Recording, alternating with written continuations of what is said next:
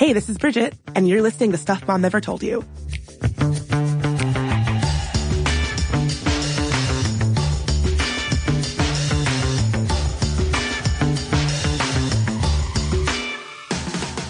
Today's episode is exciting for two reasons. One, it's recorded live right here in Austin, Texas from South by Southwest. And two, it's really a celebration of one of my favorite topics, and that is the work wife. That's right. We're talking your friend who reads that late night email when you're having a freak out or responds to your text at 3 a.m. when you're crying in the bathroom. I was joined by three rad ladies to discuss why our work wives are so important. Did you know that women are actually hardwired for friendship? A study by Laura Klein and Shelley Taylor found that when life gets tough, women actually seek out friendships with other women as a means of regulating their stress level. As they put it, women, quote, tend and befriend to deal with tough situations. And if you listen to our episode, Can We Be Friends?, you already know that lady friends are good for your health. In fact, a study by David Spiegel found that the survival rate of women with breast cancer was much higher among those with a strong, supportive circle of friends versus those who lived in social isolation. And beyond that, your work wife is actually good for business. According to a study from the Institute for Operations Research and the Management Sciences, when employers foster an office environment that supports positive social relationships between women coworkers, female employees are much less likely to experience conflict. Now, this is especially true in male-dominated fields. So now you know why lady friends are so important. Now, I was really excited to be joined IRL by some of my newest lady friends, Blair Amani, Fazia Mirza, and Darian Simone Harvin, to talk about our favorite lady friends, both in pop culture and IRL. Enough setup. Without further ado, here's SMNTY Live. This is Bridget, and you're listening, or I guess watching, Stuff Mom Never Told You. Today I'm really, really stoked to be joined by such an awesome crew of soon-to-be lady pals, I think, and hope. We'll see. If you listen to the show, you know that this was a show that has really been about dynamic women collaborating together. The earlier iteration of the show was two awesome women, Molly and Kristen. Then after that, it was another two awesome women, Kristen and Caroline. Then it was me and my good pal, Emily Aries, who recently left to do her own thing. And what I learned from that experience of working on a collaborative project with a friend is that lady friends are very important. Not just to get stuff done. They're the person who's there answering your email when it's in all caps. They're the person who, answers that group text at 3 a.m. when you are losing your they're there for you. And, there's no one I would have rather have done that show with than my good friend Emily. And when she left to go do bigger and better things, I was so happy for her, but it made me want to really uplift and reaffirm the importance of lady friendship. So that's what today's episode is all about. I'm so stoked to be joined by my pals here today. Would you like to introduce yourselves? My name's Fazia Mirza. What else should I tell you? Tell us your favorite best friend duo in pop culture. Oh gosh. I have to say my favorite best friend duo right now is actually my best friend who lives in Austin. I know that's not pop culture, but it will be because we are pitching a television show. So, but she can't be here right now because she's doing God knows what. But Lisa Donato is, one of my best friends and my lady collaborator and buddy that makes everything make sense when nothing else does. Oh, that's beautiful. Hi, I'm Darian Harvin. I am a digital media and social media consultant, and I live in Los Angeles.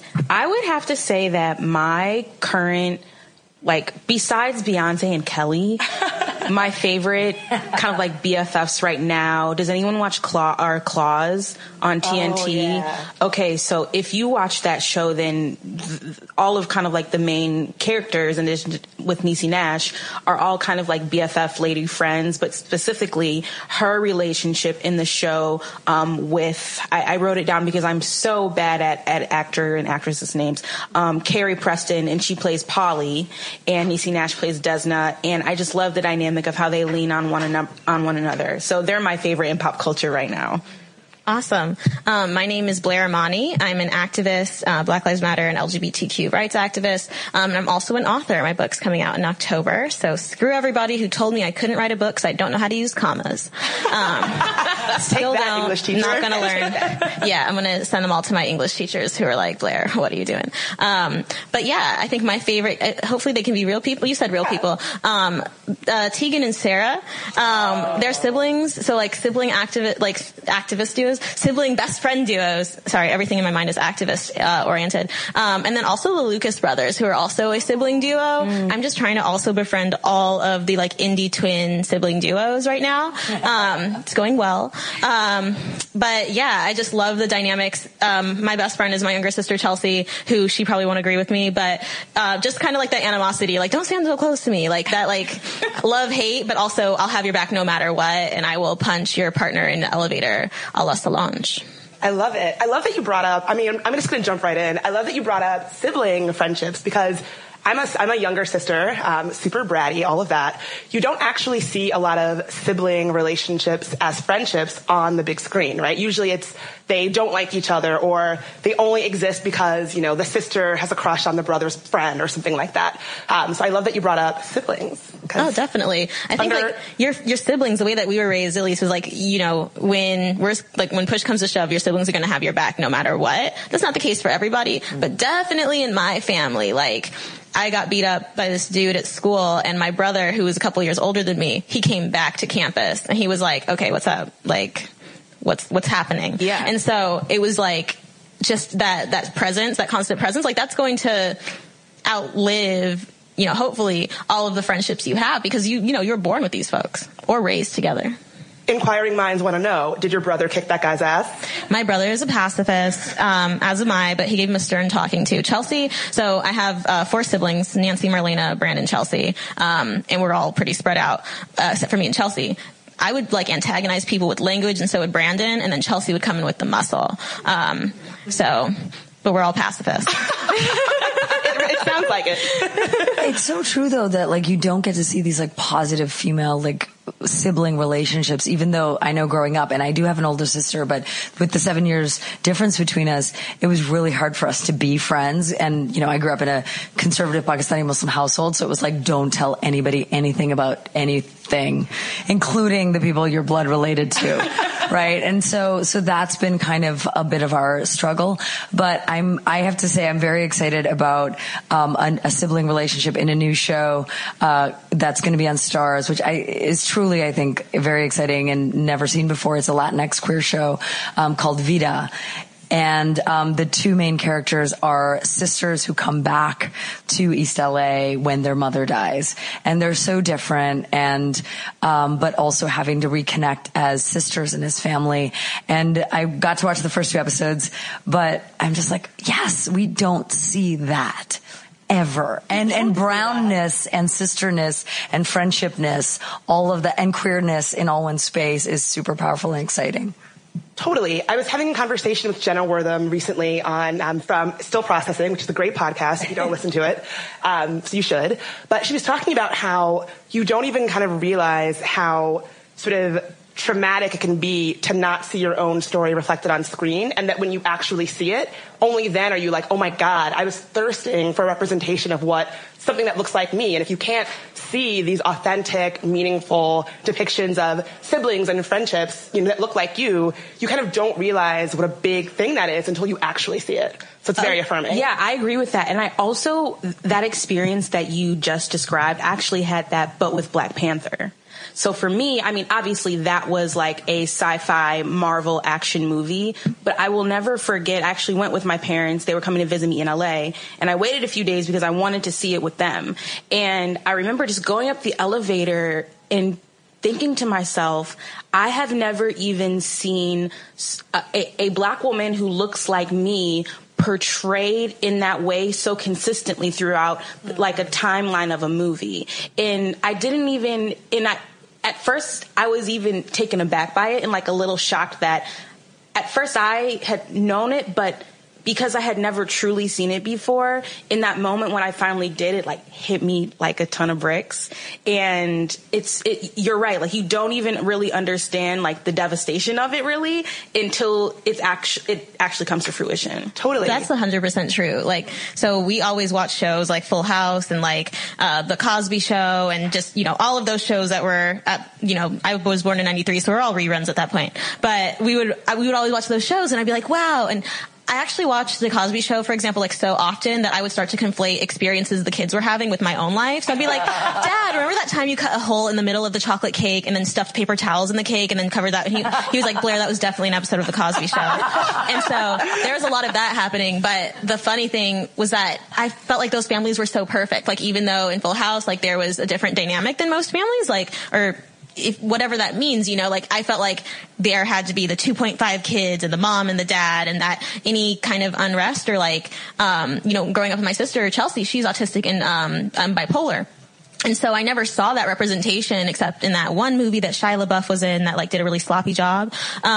Or like in Rain Man, just seeing somebody with like a sibling that was disabled. And so, especially like in seeing Rain Man, like that was such a traumatic like vision of what a family looks like with, you know, a disabled child. But my mom would always tell me, like, you know, speaking of stuff mom never told you, my mom, like, I felt like she told me everything. She's like, nobody's family is like what you see on The Cosby Show or what you see in The Fresh Prince. Like, everybody's family is a mess. And so that always was very comforting to me, because when, you know, when crazy stuff happens, like my grandfather had a lot of kids, and so we have a lot of cousins. And when my older cousin started almost dating her cousin, like, that's wild, hilarious stuff that you wouldn't really see on TV, but like, it's a relatable, hilarious experience.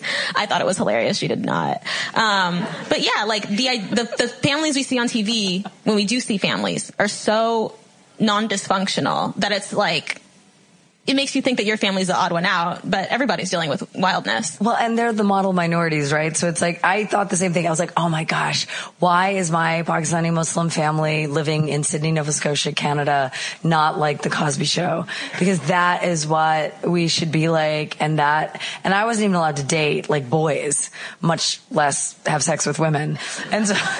And so that was such a, you know, departure from any reality. But I just thought, that is normal. Why don't we act like that? That is right. And it took years to realize exactly what you're talking about, which is we're all messed up, and that is beautiful, actually. And the complications of that now I find great joy in. But it took a lot of work. And there were no depictions. I mean, even now, you know, I mean, it's a great time to be, you know, it's real sexy right now to be South Asian and Muslim, and queer. Oh my goodness. Yeah. Oh my God. It's like the Dina El Amin, I think that's her last name, on The Bold Type. Oh, wait. I had just come out as a queer Muslim on Fox News. It was a mess. Hell of a place to come out, by the way. You know, I always would. You were like, how about I pick a safe place? Right? Where people will really embrace me for who I am on Tucker Carlson Tonight. And so, yeah, you live and you learn. But anyway, but after that happened, The Bold Type premiered, and there's a Dina El Amin, and like the big tagline is like, well, you know, in my Twitter bio it says I'm a proud Muslim lesbian. And everybody was like, Blair, you have to watch it. And so I did, but it was like, I was frustrated because I was like, y'all, stop like typecasting me. And then I watched it and I was like, wow, like this is really, like, it speaks to me in a lot of ways. And so I wrote about it for GLAAD, actually. But it's also like, would we be in this moment if it wasn't so sexy to be Muslim right now? Like you know, like it's the oppressed group du jour. And it's really frustrating to be seen as a token. So out of curiosity, why do you think we're in this moment?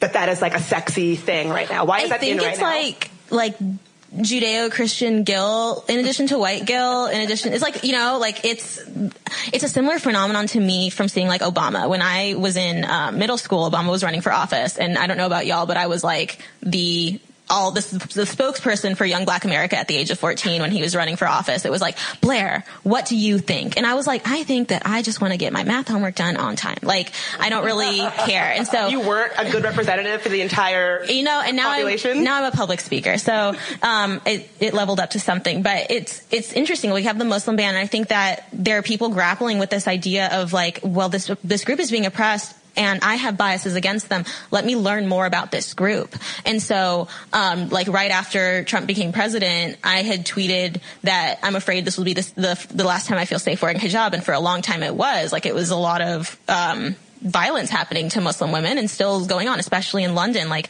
acid attacks where people, are, you know, showing that they are not terrorists by shoving acid into the faces of Muslim women. And so this violence it really culminates into this, people who are in, the silent majority, or people who, are well-meaning folks who don't espouse like vitriolic ideology, who are thinking, what can I do to learn more? What can I do to help? It's like when we saw the phenomenon of people wearing safety pins and then folks realizing, well, that's not doing very much. What can we do in addition? So like subscribing to the safety pin box to learn how to become a better ally, through monthly subscription services. So I think that it's a genuine curiosity for some people. And I think for other folks, it's a check, Well, and I think that there's something about the fact that, like, given the like, I can't remember the exact eloquent language you use about like du jour, right? Like, but the social justice issue, or the social justice class, or the social justice race, whether it's, Black people or Latinx people, or, even right now with the Me Too movement. I mean, I worked in sexual violence for a long time, prevention for a long time. And, right now, the fact that people are like, God, this is a thing that's happening. And I'm like, yeah. And it's been going on since humans were invented by whatever you believe in, right? And so this is not new. This is not a new thing. And so, I think post 9/11 is kind of when, as a South Asian Muslim, I remember, a Pakistani Muslim, I remember before 9/11, there was where's Pakistan?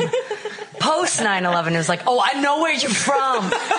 I know where you're from. And I was like, okay, thank you. Or what I get now, I converted 2 years ago, and now people, it's so funny. Like, I tweet about it a lot, but like, people want me to be where they're from. Like, if they're, if they're immigrants, they're like, I've seen this on your Twitter. I've seen this. Are you from Egypt? And I'm like, no, I'm just regular Black. Like, I don't know what to say. Like, and people are so upset I don't speak Arabic, and then I'll meet folks from Pakistan, and they're like, oh, are you from like the Pashtun region? And I'm like, no, but I know where that is. Like, it's so awkward. And it's interesting because I think people want to be conscious, right? And they want to show you that they're trying.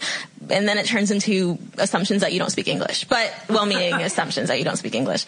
I get spoken to in like every language that is not mine, which is like English, Urdu, and maybe French because I'm Canadian. But and maybe Canadian. Some people think that's a language. But it never works. And I'm like, no, sorry, I'm just Pakistani. And they're like, oh, are you okay?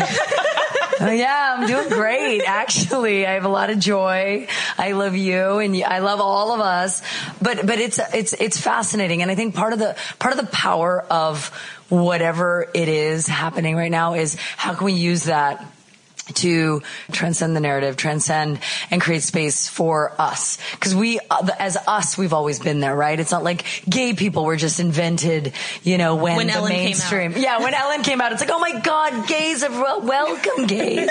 It's like we've always been here. And one of the things I love to talk about is, when, the people who built the Taj Mahal, the harems. I mean, the harems were not just, women. There were people of all different intersectional spaces, queer people, trans people, the oldest religion and one of the oldest religions in the world. I mean, Hinduism, there are trans people in the Ramayana.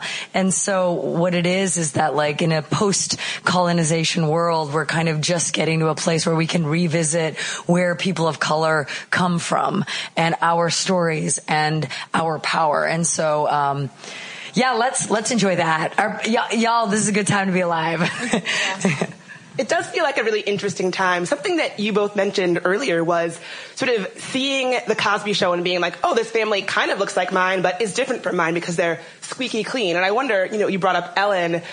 Some cultural critics have actually said shows like the Cosby Show helped sort of America imagine what Black upper middle class folks looked like. Some folks would say like shows like Will and Grace help people imagine what gay people looked like. I'm not sure how I feel about those comments, but part of me wonders, is there some truth to that in this moment where, Muslim folks and queer folks and folks of color are sort of having a moment in pop culture, is there something to be said for the fact that might help folks who otherwise wouldn't be able to say, like, oh, there's a Muslim girl in my school, help them humanize us in a way that they couldn't before? Or is it just tokenization and it's bullshit? Well, I think about Blackish right now that, you know, I often, what I always try to remember about when we have movements or moments within culture is that typically it's not the first time that it's happened, right? And so for me, I think about a show like Blackish where even just on a personal level, definitely elements of those characters and that family dynamic that were a lot like mine.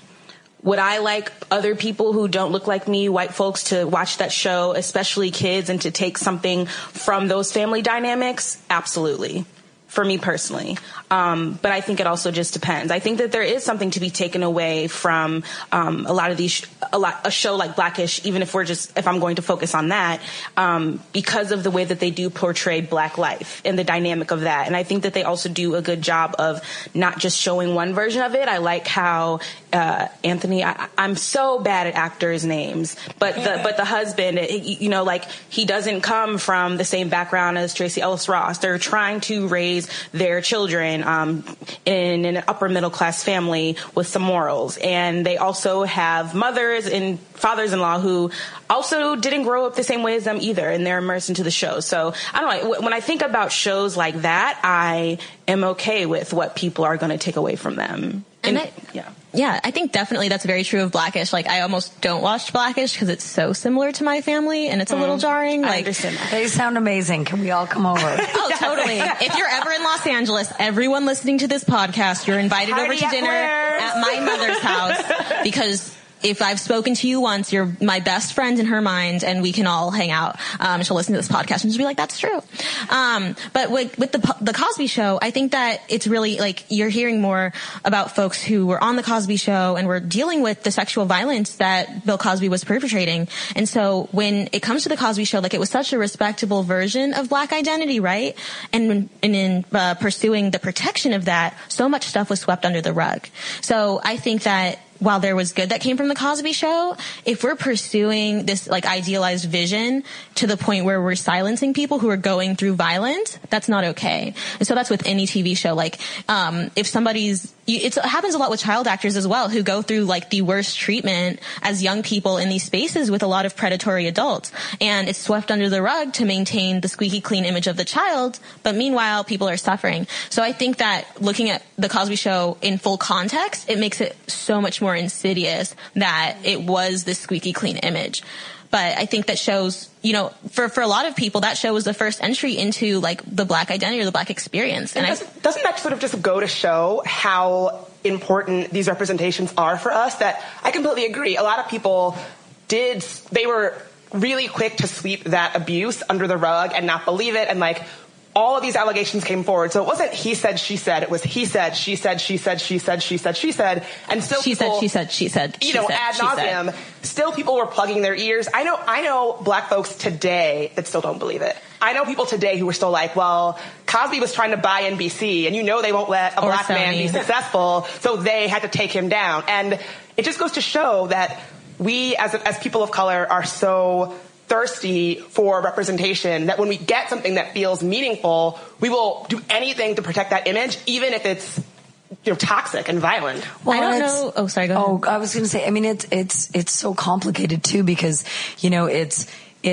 the Black representation, and we do crave those heroes and we want those people, but on top of that, then it's also the fact that, like, sort of living in this very patriarchal, misogynist culture, we believe, well, I don't want to say we, but our culture believes the heteronormative male experience over everything else, the heteronormative white male experience over everything else. And so, you know, even just thinking about rape culture and thinking about, you know, the rape is one of the least reported crimes.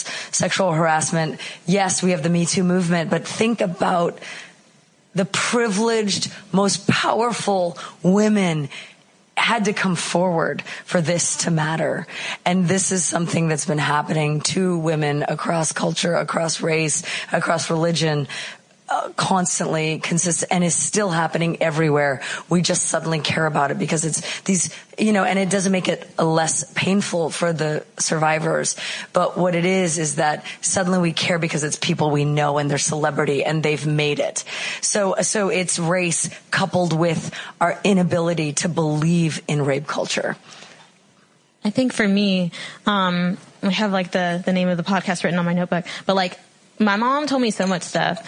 Like when it came to like R. Kelly, for example, we were not allowed to listen to that in our house. Not at all. Like my mom was very acutely aware of the way that he treats young women, continues to, the predatory nature of R. Kelly and everything that stands for, and the way that you're signing on in a certain way by engaging with that content. And so it hasn't been until recently I felt where my family wasn't the odd one out. Like suddenly when that came on at barbecues over this past summer, people were turning it off. And that's thanks to the work of folks like Jimmy Lemieux, who are writing about this his predatory behavior, which has gone on for decades now. And so, I think that my parents were always like very hyper feminist. My name is Blair because it's a unisex name and you'll have an equal opportunity until you get to the door. Your like family sounds fucking rad. They'll probably get their own podcast. But it's really interesting, like the way that my mom responded to that. Like if R. Kelly came on, she would just be like, turn that off. Like he's a, and you know, so much of that was true. And I felt like, oh, my mom's so ridiculous shielding me from rape culture. But you know, I didn't even think of it that way. I just thought like, well, my mom won't let me listen to happy people, or I believe I can fly. Like, what the heck? But she was very adamant about us not engaging with it. And so I want to have a conversation with her about like the Cosby Show and how she feels about that now, when she was so, when she cared so much about it, it was so important to her to keep us from that type of, that issue. I want to say something that I'm not proud of now that I'm real woke. This is a safe space. But I do live in Chicago. I'm originally Canadian, but I moved to Chicago a long time ago. I'm not born in the same year as you are, Blair. 1993. Yeah, not 1993. Although I can play 25 to 40. But living in Chicago, I went to law school there. I was a lawyer for a second. Don't judge me. Now I'm an artivist. But I was hanging out with these women who were like, we're going to R. Kelly's house on the south side of Chicago. And this was after the allegations were out. And we had to sign waivers in the car to enter the property and the premises. And, you know, I didn't know. I honestly, like, I was such a part of and brainwashed by culture in the mainstream spaces. And, you know, someone who deeply didn't even understand the concept of consent at the time, and the concept of just being a human woman who has agency in the world.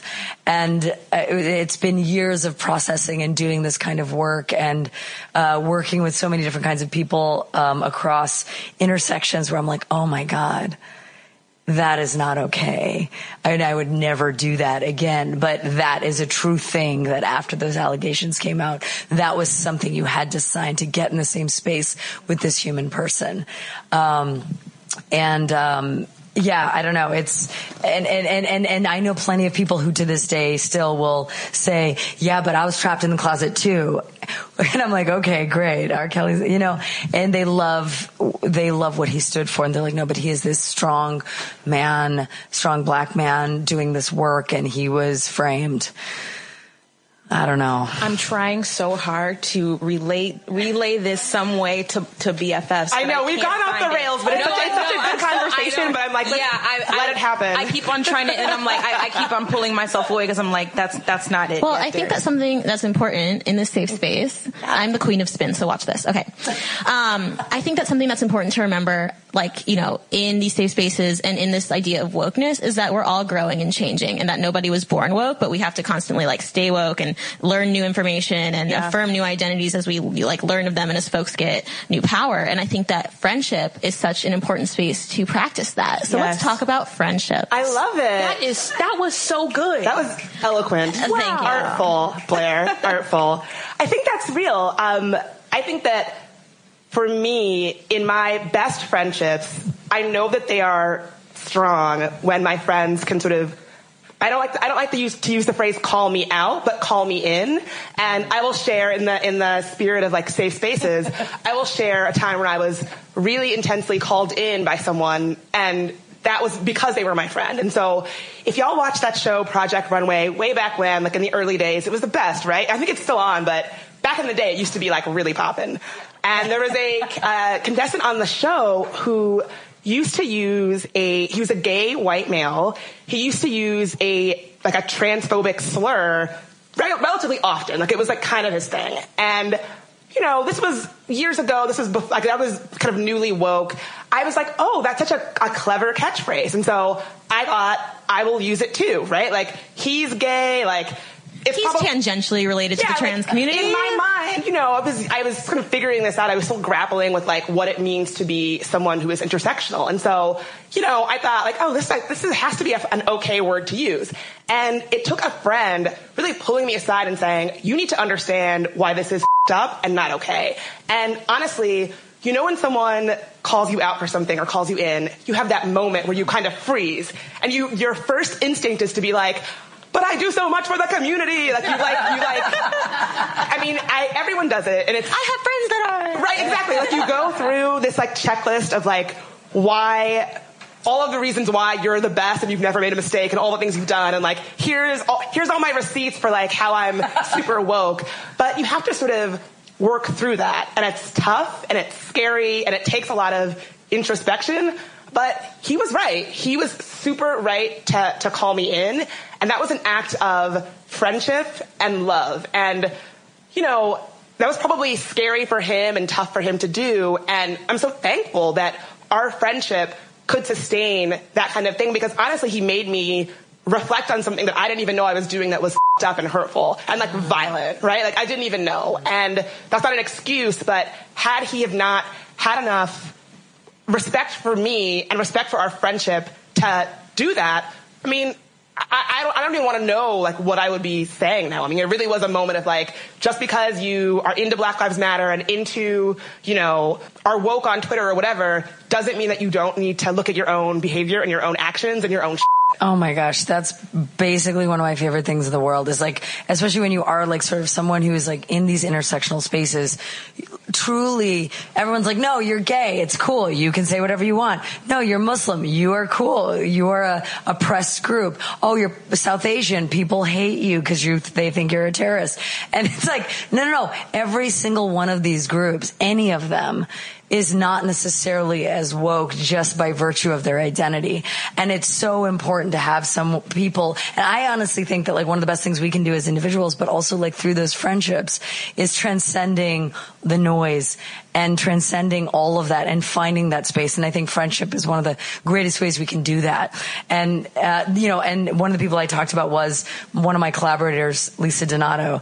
And like, she is truly someone who I look, and she's so different than me in the respect that like, she's a white, you know, Montana born queer lady. But one of the things we connect on is heart, and we feel deeply. We cry a lot together. And it's that thing where it's like, is it okay to cry? Yes, of course it's okay to cry. Is it okay to have these deep connections with other people? Yes, of course it's okay. And through that, we, you know, sometimes, and this is something that as a queer person, when you have an intense female connection with someone, it's real easy to think, or other people to say, oh, well, you must be attracted to them and you want to have sex with them. No, I don't want to have sex with them. I just connect with your soul. And I believe in soulmates that are not all romantic. I believe in that deep, deep spiritual connection with a human being because you just move in the same way. And she is one of those people for me, and is one of my greatest creative collaborator, and makes me a better person. And actually at South by Southwest, I feel like has saved me from some, you know, some tragedies already. I think for me, one point where I've like really had to like evaluate my frame of understanding around race especially was in a way where I didn't even know like I had areas of like bias, I guess, like valid distrust of folks in the white community, you know. But I was at a Black Lives Matter protest in Baton Rouge in 2016, and I got arrested, and all that happened. And then I got into the police vehicle, and we're all giving our names, and you have to give your name, your sex, and your race. And people are, you know, giving their name, and then like I'm hearing blah blah white, blah blah white, blah blah, and I'm like, oh my goodness, I'm the only woman of color in this car. And so it was different from what you would imagine people who are getting arrested at a protest would be, potentially, especially around the murder of a Black man at the hands of police. And so I had to unpack that as I was, we went to Baton Rouge Parish Prison.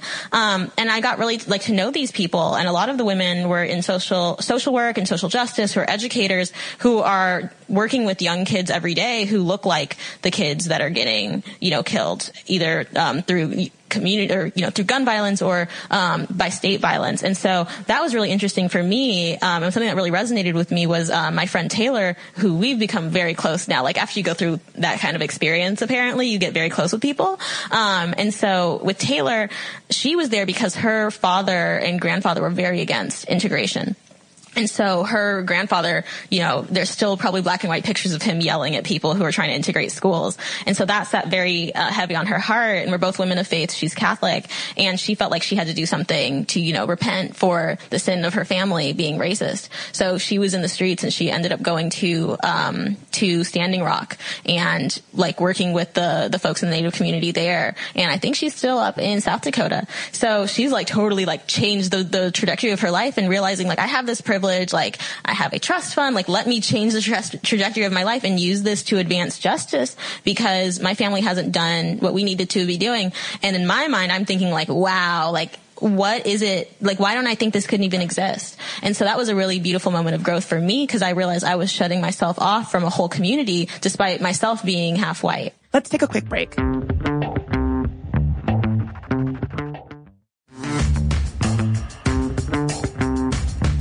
And we're back.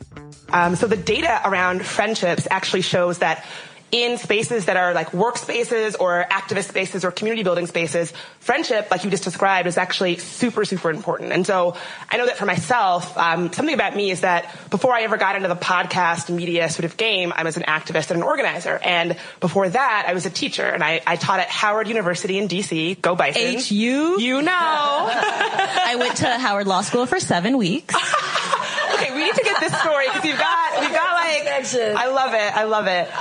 But so Howard is this place where it's an HBCU, a historically black college, and it's the kind of place where the students are activists, right? These are young people who really feel compelled to make change in their community. So I was a lecturer there, but I also felt like I was kind of an organizer. I taught classes on social change. It was the kind of classes where you read rules for radicals and then used it to write a paper or something like that, right? So the law school is not like that. Yeah, it's not. It is not. And for 4 years, Howard was my radical black organizing home. It was where I became myself, right? These young black and brown students who felt so compelled to change the world, they were my home, right? It just felt like home.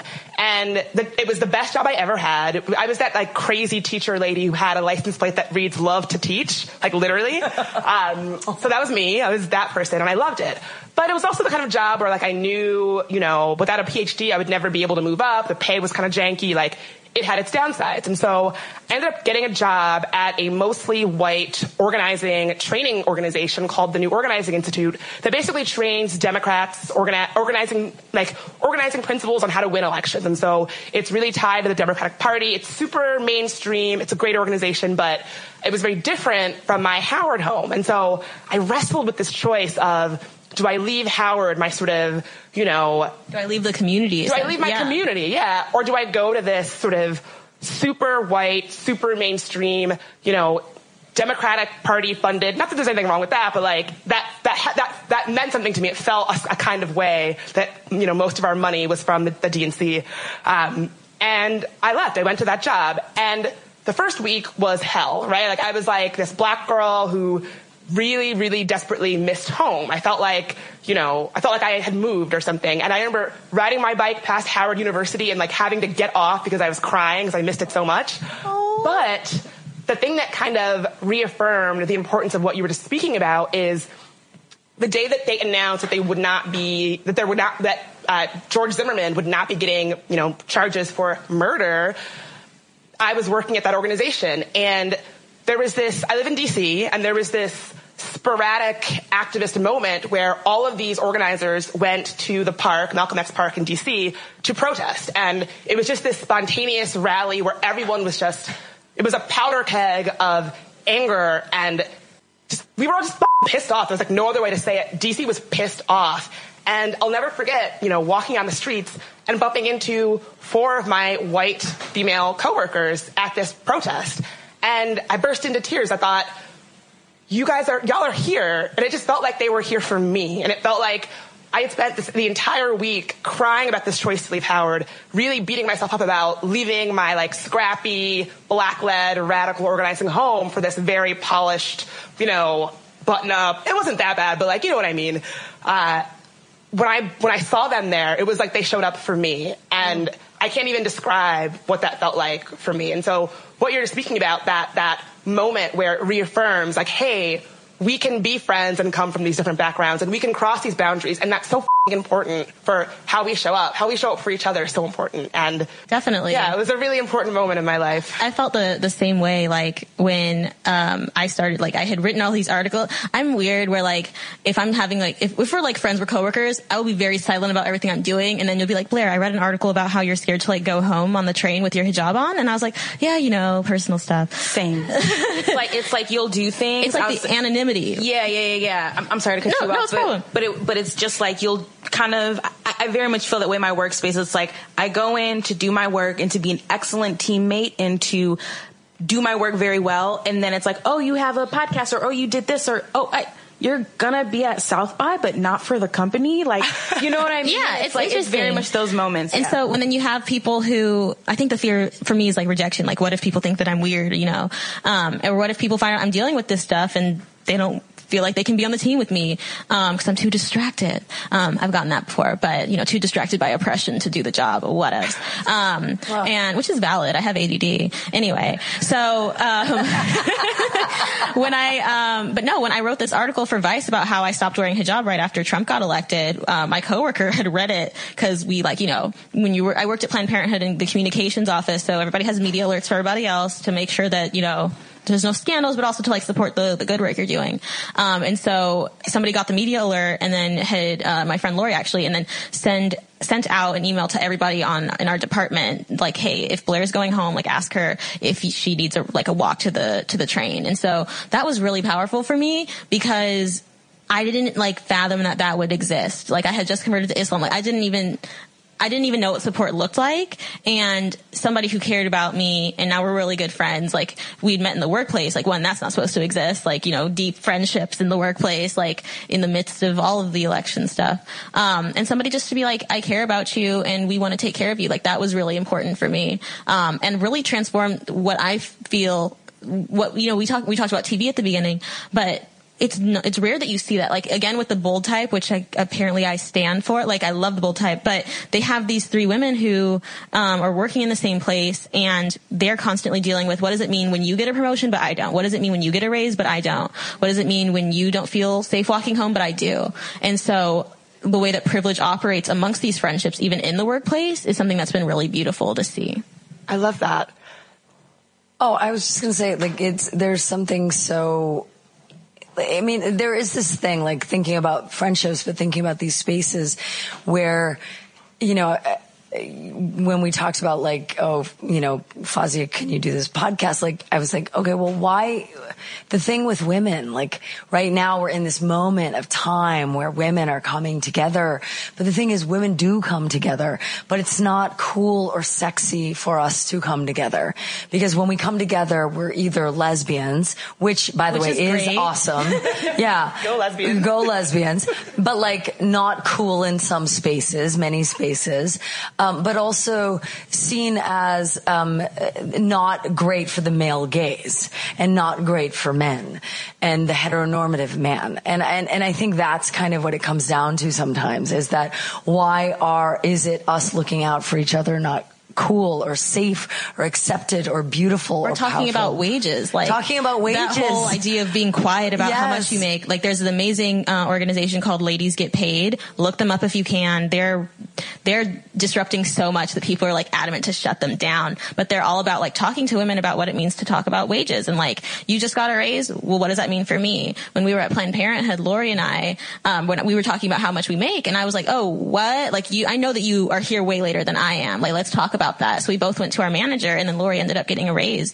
And so this stuff can happen. And it's like, you can't just be in it for yourself. I mean, like sometimes economically you have to be, but if you're in a position of privilege, then sometimes that friendship needs to be an accompliceship where you're looking at, well, my success is inherently tied to your success, so let's fight together. I love that. I swear I didn't plan this. I also worked at Planned Parenthood in DC when you were in New York. The same exact thing happened to me with my, I guess, work wife, where she told me how much she made, and we were doing very similar jobs, and I was like, well, if she makes that, I should make that. And I got a raise because she told me how much she made, and she's a white woman. And I think she saw it as a way of being like, yo, just so you know, here's what I make. So when you're in the negotiation process, have that information. And honestly, for the dudes out there, tell women how much you make. This is unrelated, but not like in a braggy way, but but tell women how much you make so they can get their money. Well, I was just in a panel that had, the co-president of Warner Brothers, the head of TNT, the showrunner for Claws, one of the actresses from Claws. Oh my God, I should have been there. I know, it was amazing. Where were you? 2 days ago. It was an amazing panel, but one of the things, and I cannot remember which of the amazing women on the panel said this, but she took out the men. First, she took out the men because the women were not making that much and were not like at that level, but also, there's this fear of sharing because it's like, oh, well, there's only one spot. There's only one spot for anybody. If there's only one spot for a woman, I want it versus someone else wanting it. Like, there's only one spot for a queer Muslim on a panel. I know. And there's I was two about of to say. us. Like, we're unicorns right now, But that also is a testament to where we're at and to you as well. But for that, she took out the men, and the men told her, it wasn't easy. It took a minute. The men told her how much they made. And so when she went in for her promotion, she had the highest level of the male salary. And that is what she ended up making. Yeah. But it took that, and it's powerful and it's beautiful. And the things we don't talk about, our money sometimes, our love, our relationships. And these are the most important things that affect us the most. And so who are our best friends? I think that can transcend, that can be multiple different kinds of people in space. Yeah. And something that you even said earlier about how it hasn't been sexy, it hasn't been attractive to kind of show sisterhood or to show friendship within the workspace.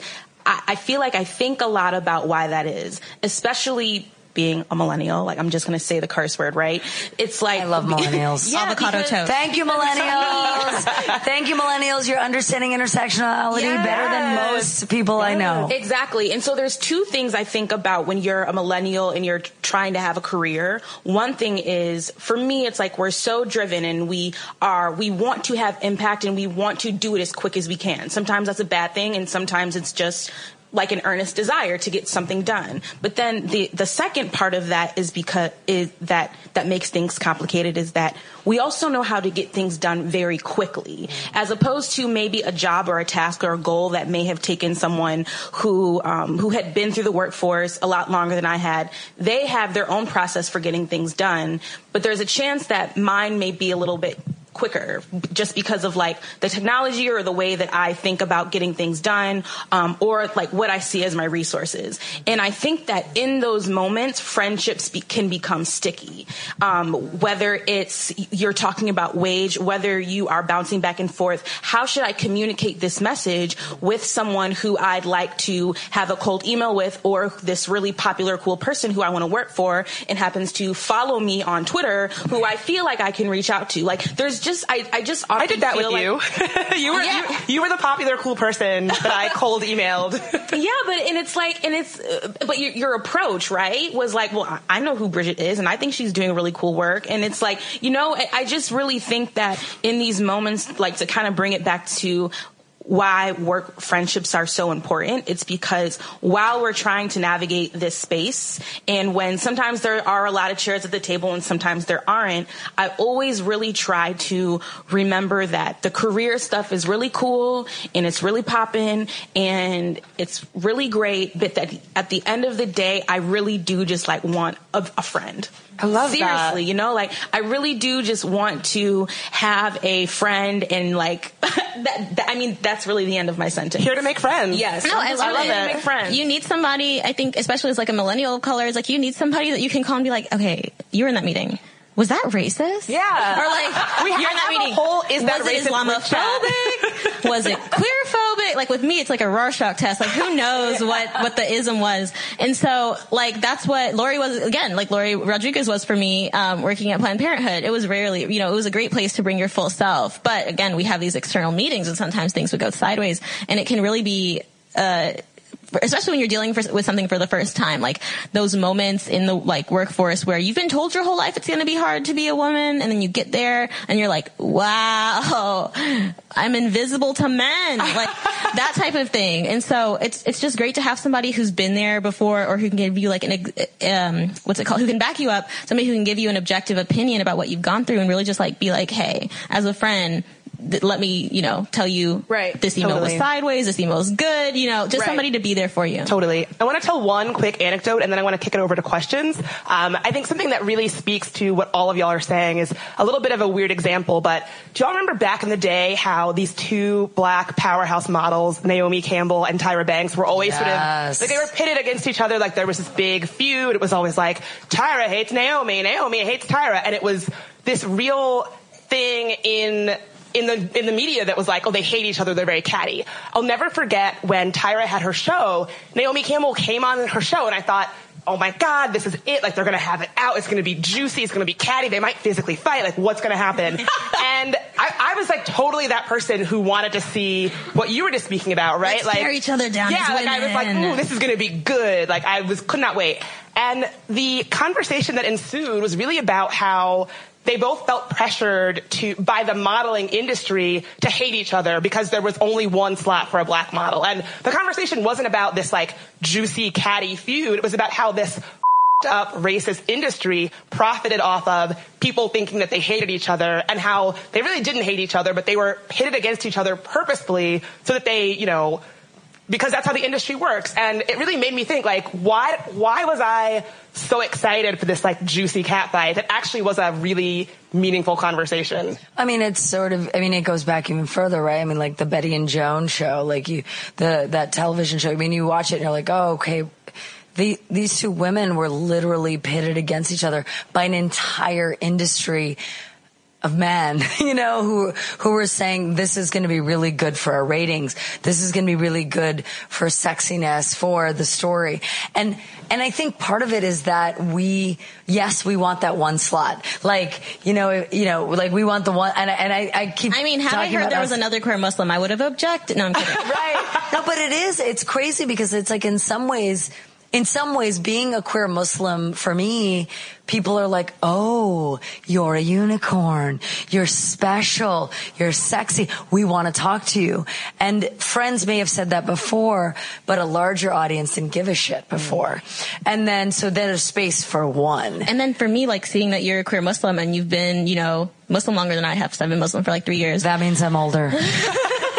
No, but that you've been in the industry. Brown don't frown, y'all. Brown don't frown. It's true. And black don't crack. It's true. But seeing that you've been, you know, you've been out, you've been vocal, like you've been doing this thing, it's a relief to me because it makes me feel like I don't have to do it on my own and that I'm not like the only one. And so we're in this together, girl. Yes. We're in this together. It's so powerful just to see, like, cause like you have a lot of folks, like I have a lot of folks looking up to me. I'm sure like you, I look up to you. Like it's really, it means so much when you see somebody who's like, okay, they've done it, they've survived, I can keep going. I just had that experience. So I went to Berlinale in Berlin the first time ever, and I watched the MIA documentary. MIA, for people who don't know, is I fly like paper, get high like plane. There you go. This amazing Sri Lankan, like, woman, British Sri Lankan woman. And I watched her documentary and I was like, oh my God, I didn't realize how sad I am about there not being positive South Asian strong role models who, you know, role models are our friends too, right? Like, it's like cause not all of us get the privilege and opportunity to be in spaces where there are people who look like us. So when there are people who don't look like us, yes, now we have social media, but we look to faces. And MIA was like this face, but in many ways society and the press were like, bye, girl. Like, bye. You did this. You're rapping and you're not black. Bye. Bye. Or you flipped off the media at, you know, or you're being yourself. How dare you? How dare you? Everybody, like, I think that's so frequent. Even when you do get to a point of being a role model or like in the workplace, potentially when you like show like initiative and you take initiative, there's so many people who, not maybe because like they want to take you down, but you're deviating from the norm. And so people get very upset and they want to push you back into that box that you stepped out of. And so I think with MIA as well, like, they want to put you back in that place that you don't even belong in. And so that's why I think role models are so important, and how best friends can support you as you start to break down those expectations. I love it. Very well said. Let's take a quick break.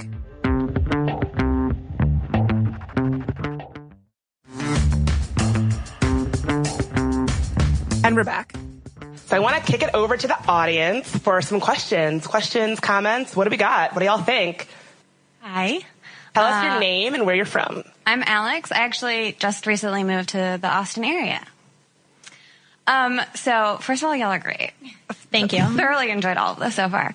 I feel like I vacillate between feeling like I do nothing about being an ally and then wanting to drop my whole life and quit everything and like go full activism.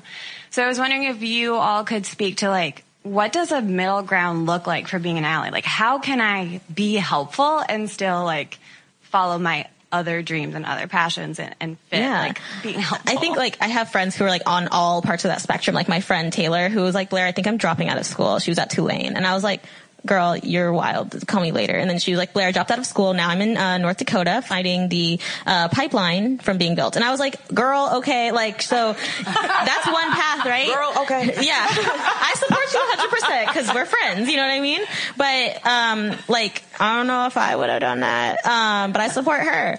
I think it's all about the access you have, right? Like if you tell somebody, there's a protest happening right now here in Austin about veganism. And so that's a very, important stance that a lot of people have, but also like is your movement work making vegetables cheaper for families who can't afford the food and nutrients required to be a healthy vegan, So thinking about the way that your approach can be more accessible. So I think that everybody has a role in the movement. Finding out what you're good at and realizing that your path isn't separate from an activist path. Like find ways to build activism into what you're doing.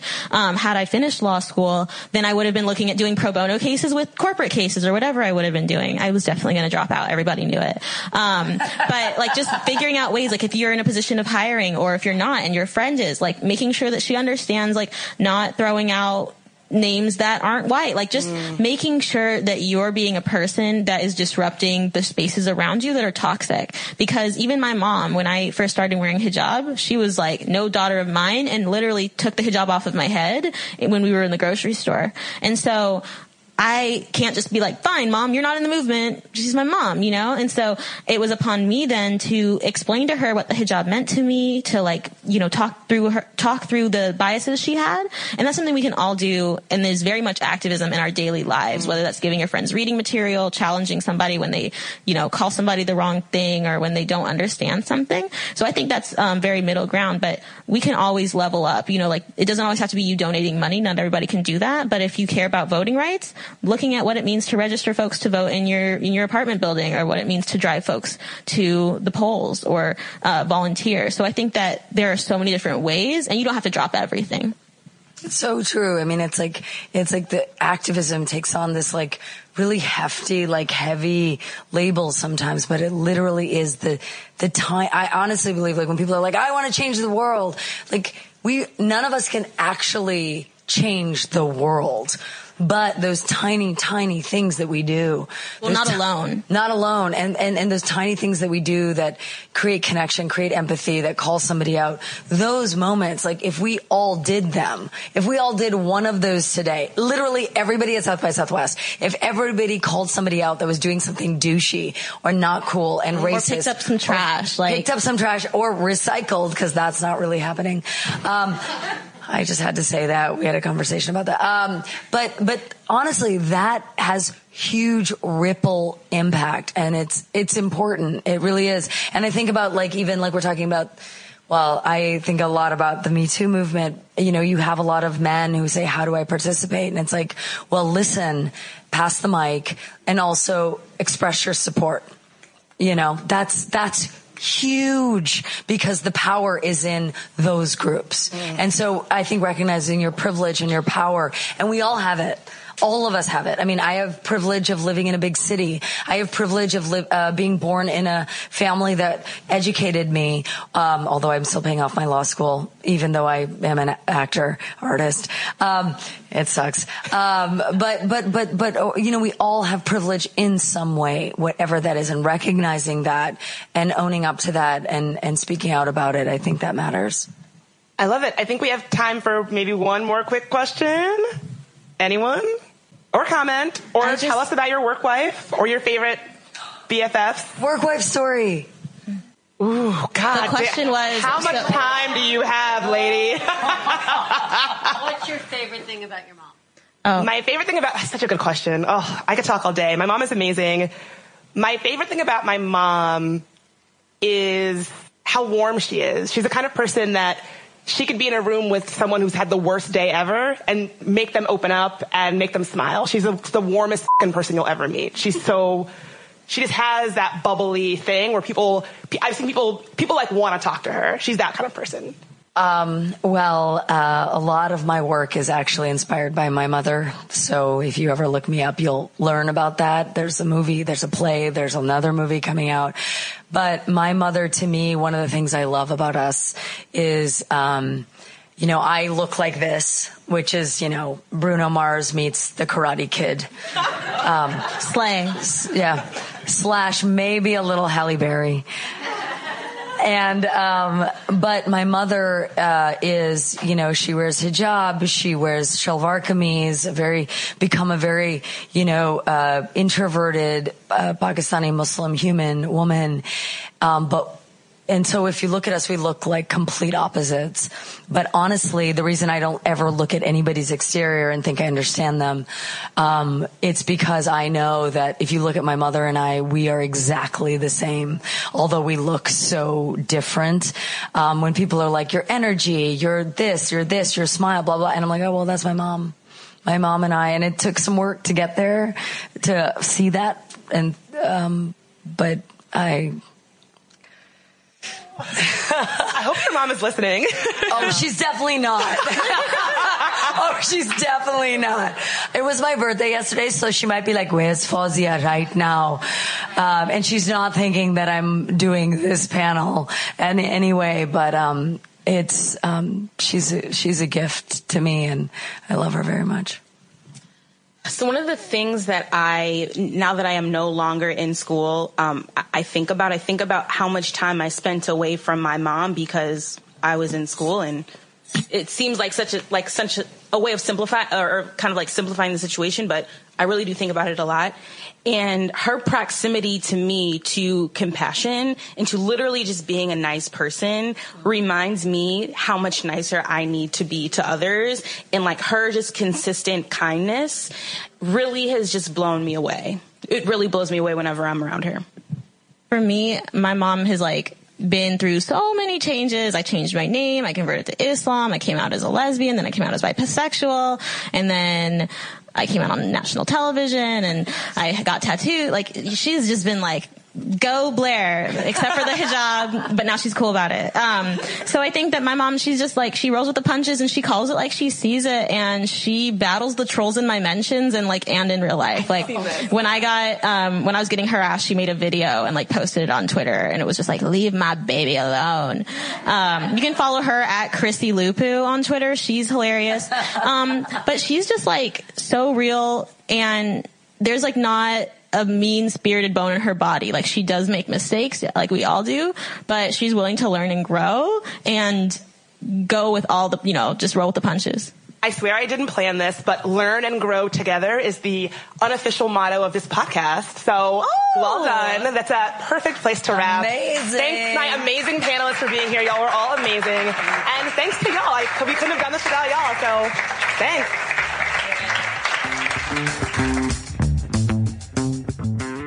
SMNTY listeners, what's your relationship like with your work wife? Did this episode make you want to call her up and thank her for being a friend? Let us know. You can find us on Instagram at Stuff Mom Never Told You, on Twitter at MomStuffPodcast, and as always, we love your emails at momstuff@howstuffworks.com.